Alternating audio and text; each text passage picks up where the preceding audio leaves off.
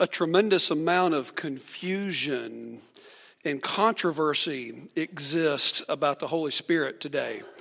We hear people who talk about things like holy laughter, about falling down on the ground and twitching, even a growling or an ecstatic speech, or the idea of being slain in the Spirit, all in the name of the Holy Spirit. Part of the problem is that the Holy Spirit seems so mystical to us. We can picture God the Father. We can picture God the Son because we've seen fathers. We've seen sons. We know what they look like, but this Spirit thing, when we try to picture the Holy Spirit, our minds can go blank, and we have to rely on symbols, on metaphors like a dove or wind or fire. To add to that, different groups emphasize different things about the Holy Spirit. The more charismatic and Pentecostal churches focus on His power, where evangelicals emphasize the Spirit's work through Jesus Christ. Roman Catholics focus on the Holy Spirit working through the church and through the hierarchy of the church. And some just seem to want to ignore the Holy Spirit altogether. So we have this mixed bag of what's out there. Now, when we talk about the nature of God, we say that God the Father, God the Son, God the Spirit are what? They are one. We have to keep that in mind because God is essentially, constitutionally one. We see Him in these three different ways, and yet if we start focusing on one without the other two, we run the risk of developing a theology that's dangerous. Or if we focus on two and forget the other one. We have to keep remembering that God is one. There is a unity, even though we see Him acting throughout history and acting in our lives in these three different distinct ways. There's a unity that's there. We've come up with the word Trinity to try to express what that unity is. The word itself is not a biblical word. Some people have a problem with that word. But it's trying to express a biblical ideal that absolutely is in Scripture, that the three are essentially one. In that teaching, we realize that the Holy Spirit is a person, not merely just some force or influence, that there is a personality that's attached. There is a distinction that is there. Now, Jesus, when He was on earth, He didn't go very far to really uncover much about the Holy Spirit, although He talked about the Spirit a good deal, and He talked about some characteristics of the Spirit. In John 3, when He's talking to Nicodemus, He says the Holy Spirit is kind of like the wind.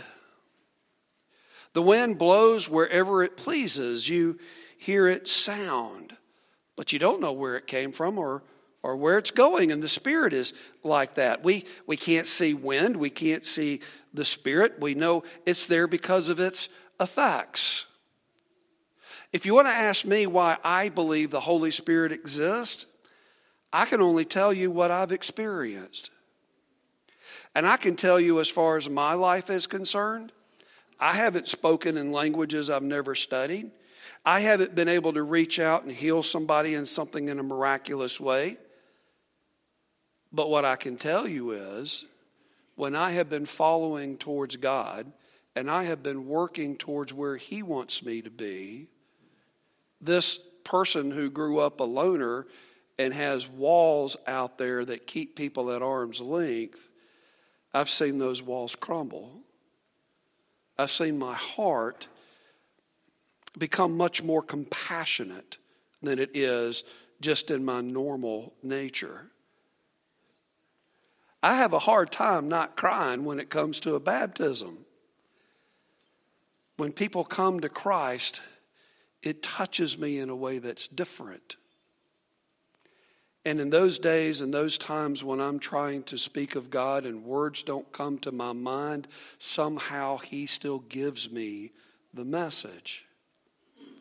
You see, I believe the Holy Spirit is there because I've seen Him working in my life, changing me, molding me as I seek to be more and more like Christ every day. But we can't see the Holy Spirit because He's a non-physical person. But we know who He is. We know what He does because we see His effects. One thing the Bible states about the Holy Spirit is in the Holy Spirit we find freedom. It is the thing that helps us to move away from the things that shackle us in this life. We even get to the point where this life no longer has hold of us as we look towards the future with the assurance that it is there. You who have confessed and been baptized and committed your life over to Christ, has God freed you from negative actions, from negative emotions, from sinful ways that were part of you that are no more? Are you experiencing that freedom in Christ? Have you ever stopped to think that that's the Holy Spirit working in you? The Holy Spirit is a counselor. We read in John 16, Jesus saying, "But I tell you the truth, it is for your good that I'm going away. Unless I go away, the counselor will not come to you. But if I go, I will send him to you." The word counselor here, many of you know, it's the word paraclete. It comes from two words. It comes from the word which means to call, and para, which, we know what a perimeter is, right? Para means to come alongside. So this is called alongside is what it really means. In other words, the paraclete is the one who's called alongside of another person to offer assistance. And there really isn't an exact equivalent for this word in English. But one way to think about it, have you ever considered what a paramedic does? A paramedic is someone who comes along somebody in their greatest need to offer help, medical assistance in that time of distress. And this term paraclete is translated counselor, which is as good as any translation. Also gets translated in other scriptures as comforter and helper and supporter, advocate, ally, and even as friend. As a paraclete, the Holy Spirit comes alongside of us to convict us of sin. The world lives in a state of spiritual blindness. They go about life not even caring or knowing how to get spiritually correct, or even sometimes even recognizing that part of us exists. They live in a state of denial about what it will be like when they have to stand before the presence of a holy, almighty God. Our tendency is to minimize our guilt before God to the point of looking at other people and saying, well, I'm not as bad as that person, so I must be pretty good. Making excuses for the things that we do, we're not realizing that we're using the wrong benchmark. Who is the real benchmark for holy living? Who is it? Jesus Christ. And I don't know about you, but when I compare my life to Him, I fall pretty short. The Holy Spirit penetrates our evasions. It shatters our defenses. It silences our excuses to show us how we truly are when we will stand before God. And in a way, you could think of it as a magnet. There's that metaphor that the Spirit draws us into a relationship with Christ. Yet, it doesn't force us to do anything against our will. It's not a lasso that God slings out there and grabs us and hauls us in. It's a comforter. It's an encourager.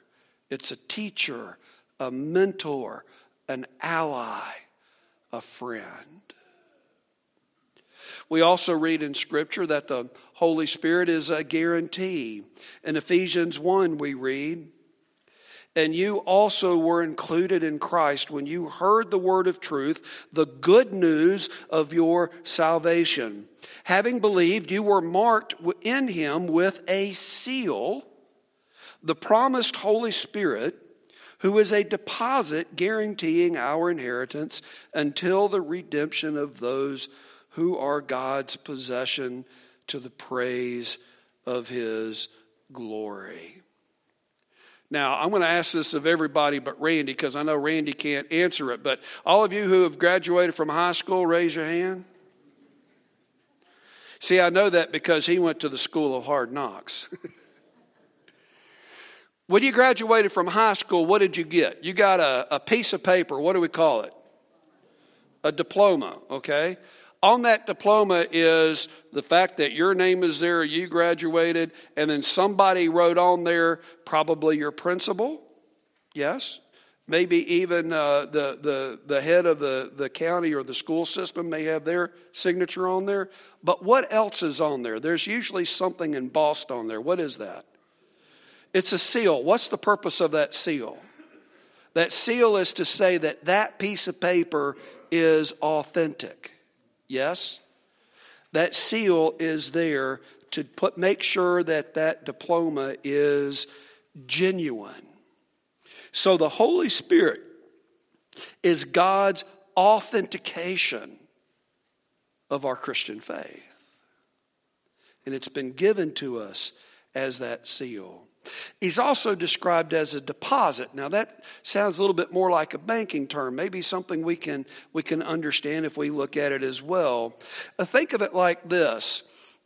Recently, you may have had this happen, but you guys know recently we moved from Virginia up here. In order to move up here, we had to find some place that we can live. We wound up buying a house. Anybody in here tried to buy a house before? Do you realize what happens when you sign that first contract and you say, yes, I want to buy this house? What do? You give over what they call earnest money. Yes? Do you know what that earnest money is?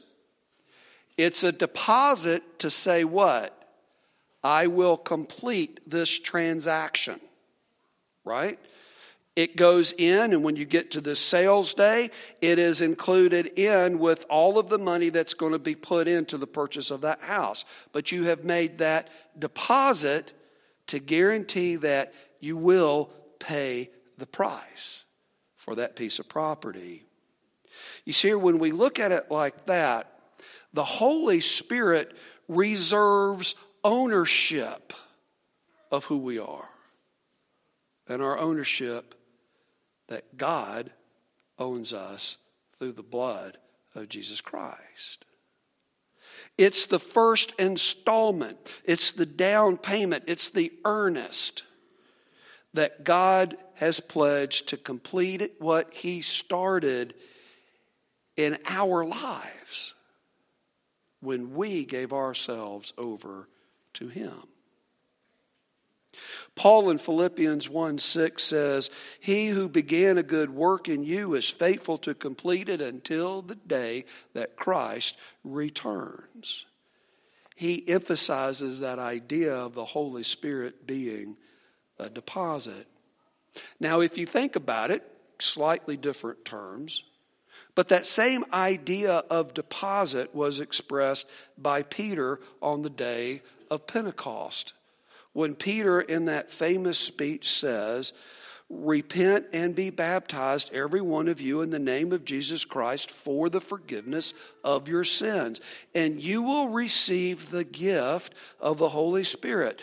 The promise is for you and for your children and all who are far off, all who will call on the name of the Lord, all whom the Lord will call. Now you think about that. I want you to get this. That Holy Spirit that is promised at your baptism, Peter even says is the deposit, the insurance that God will save you. Now, some people teach that you have to go through some special baptism of the Holy Spirit in order to have that indwelling. But if you read what Peter said, Peter teaches that the indwelling of the Holy Spirit is normal in the life of every Christian,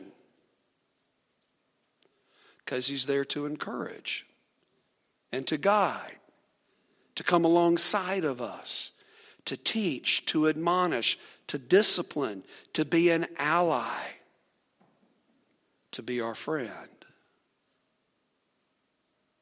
Now, the Holy Spirit may equip you for a certain task in a miraculous way. He may just change your whole life so that you are usable by God.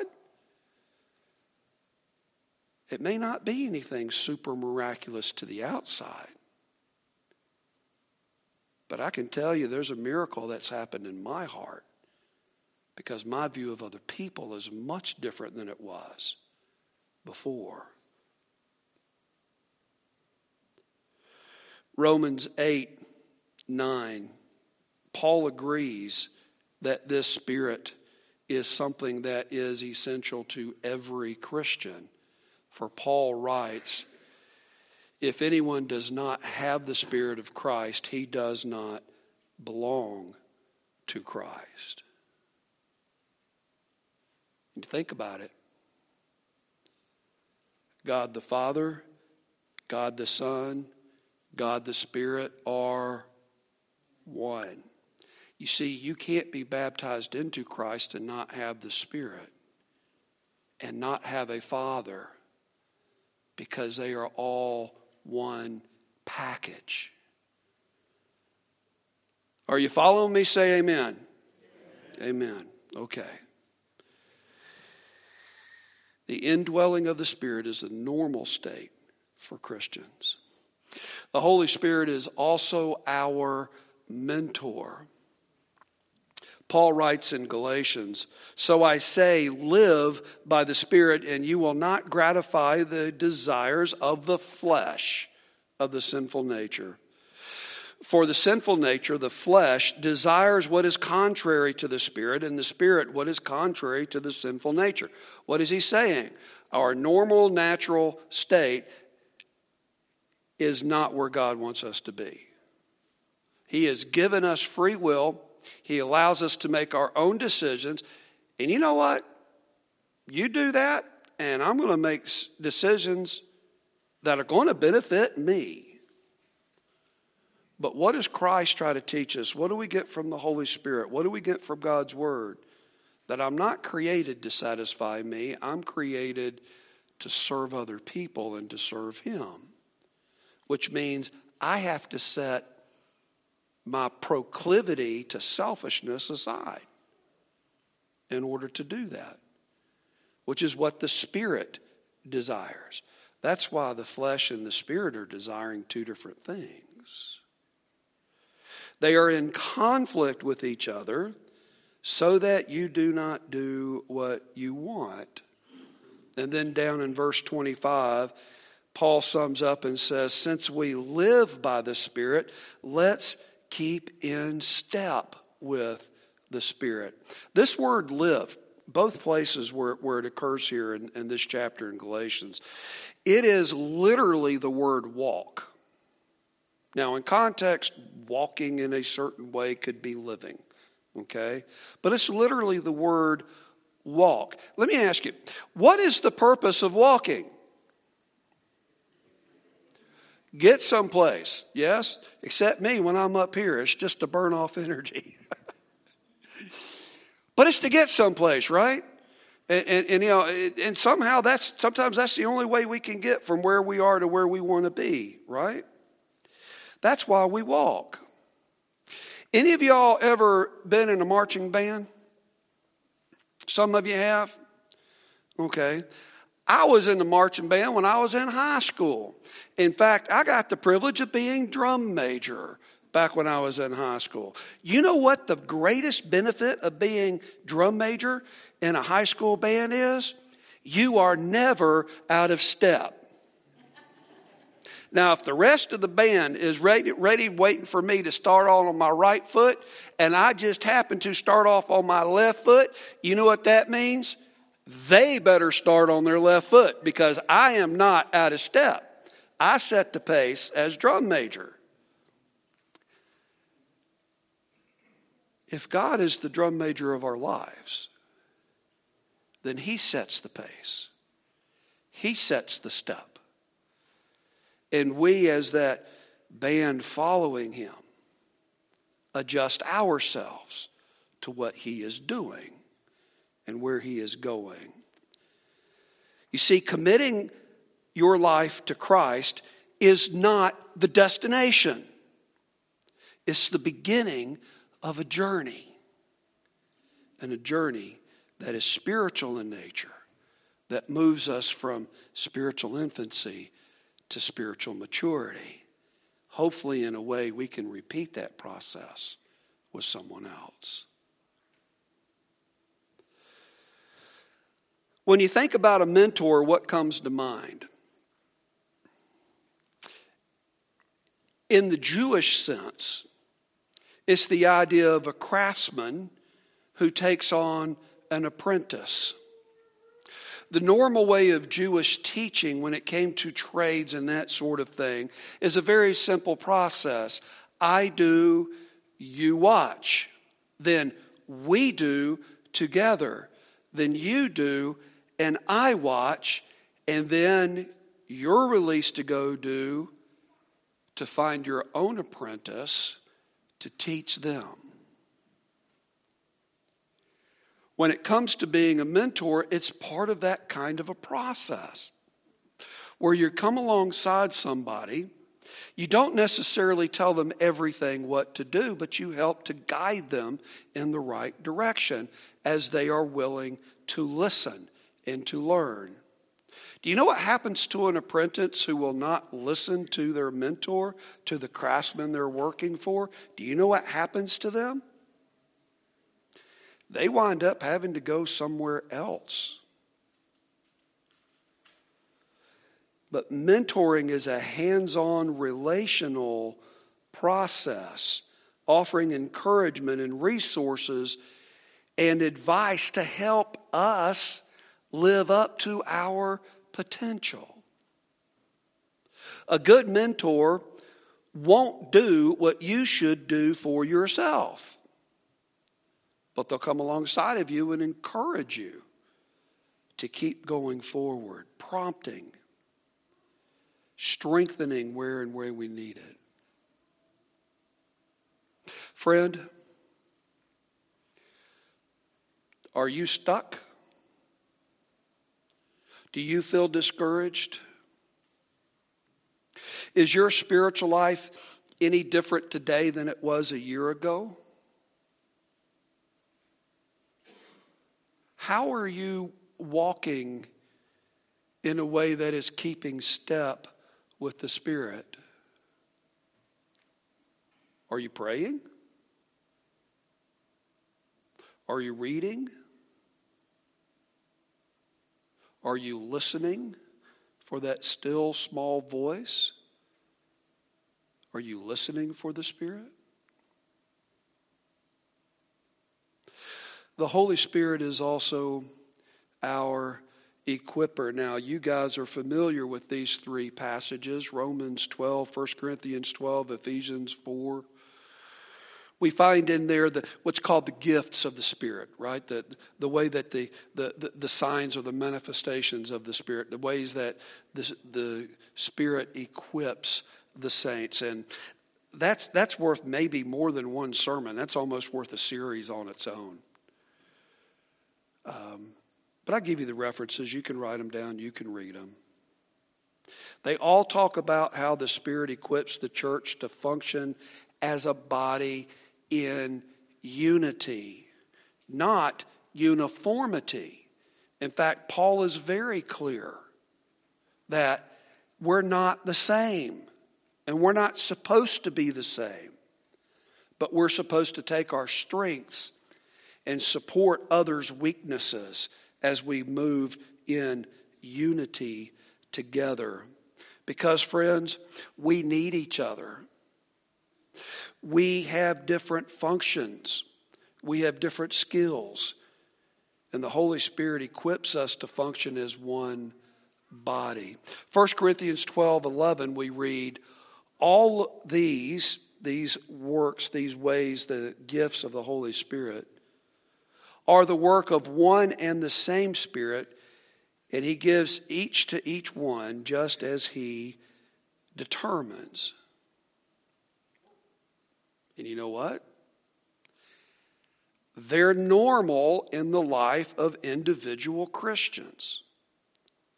They point to a strength that you have. They're for the common good, for strengthening the community, and also building up the kingdom of God. We tend to overlook that. They're there to help us draw others to Christ. The Holy Spirit is also our sustainer. John 7, we read, on the last and greatest day of the feast, Jesus stood up and said in a loud voice, if anyone is thirsty, let him come to me and drink. Whoever believes in me, as the scripture has said, streams of living water will flow from him. And you notice what he says there? By this he meant the Spirit. Think about this just a second. Where else have we heard Jesus use this phrase? This phrase of living water. If you would have asked, if you knew who you were talking to and you would have asked, he would have given you streams of living water. Where was that? Yeah, it was in John 4 when he's at Jacob's well talking to the Samaritan woman there by the well. Jesus told her that the Holy Spirit will be to his followers like a stream of living water. When you think about a stream, what comes to mind? Do you think about coolness, refreshment, maybe even a summer's day, which I would love to think about in this white world of Michigan right now? Let's continue with that verse 39. By this he meant the Spirit, whom those who believed in him were later to receive. Up to that point, the Spirit had not been given since Jesus had not been glorified. What's he talking about? He's talking about the coming day of Pentecost, right? After Jesus had been crucified, buried, resurrected, and glorified, we read in Acts 2 that the Holy Spirit descended on the group, that 120. And it's described as a metaphor, right? With the sound of a mighty wind and flickers of fire that was over their heads. And then we get this marvelous sermon from Peter on that first day of the church. And Jesus' promise was fulfilled as that Holy Spirit is now available for all of us to experience as God's wonderful gift of himself.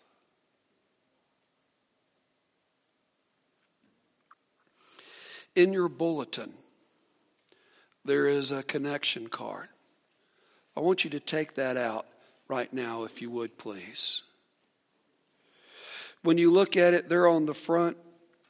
There's a place, if you're visiting with us, your first time, second time, if you wouldn't mind marking that, give us your name and and an email address. You don't have to give us any more information if you don't want to, but we would appreciate that just so that we know that you're here.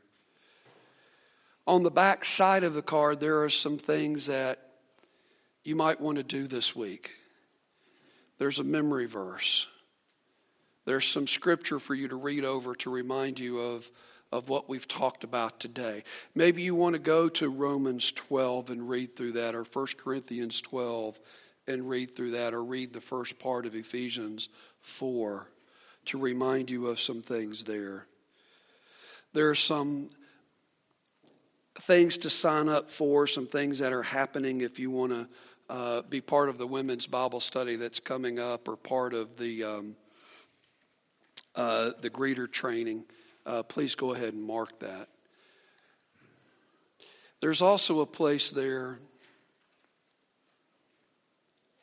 that if you're wanting to find out more about what I'm talking about, if you want to find out more about what it means to be a follower of Christ, if you want to find out more about baptism, if you'll mark that, I'll get it.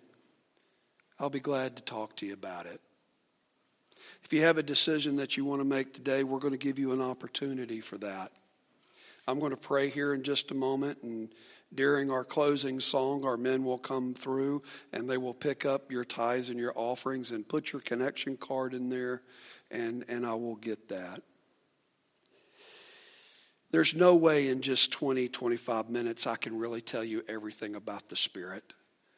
But I just want to whet your appetite a little bit and encourage you to realize that God Himself, who created you, will give you the gift of Himself to guide you if you will accept His offer of forgiveness through Him paying the price for your sins on the cross of Christ.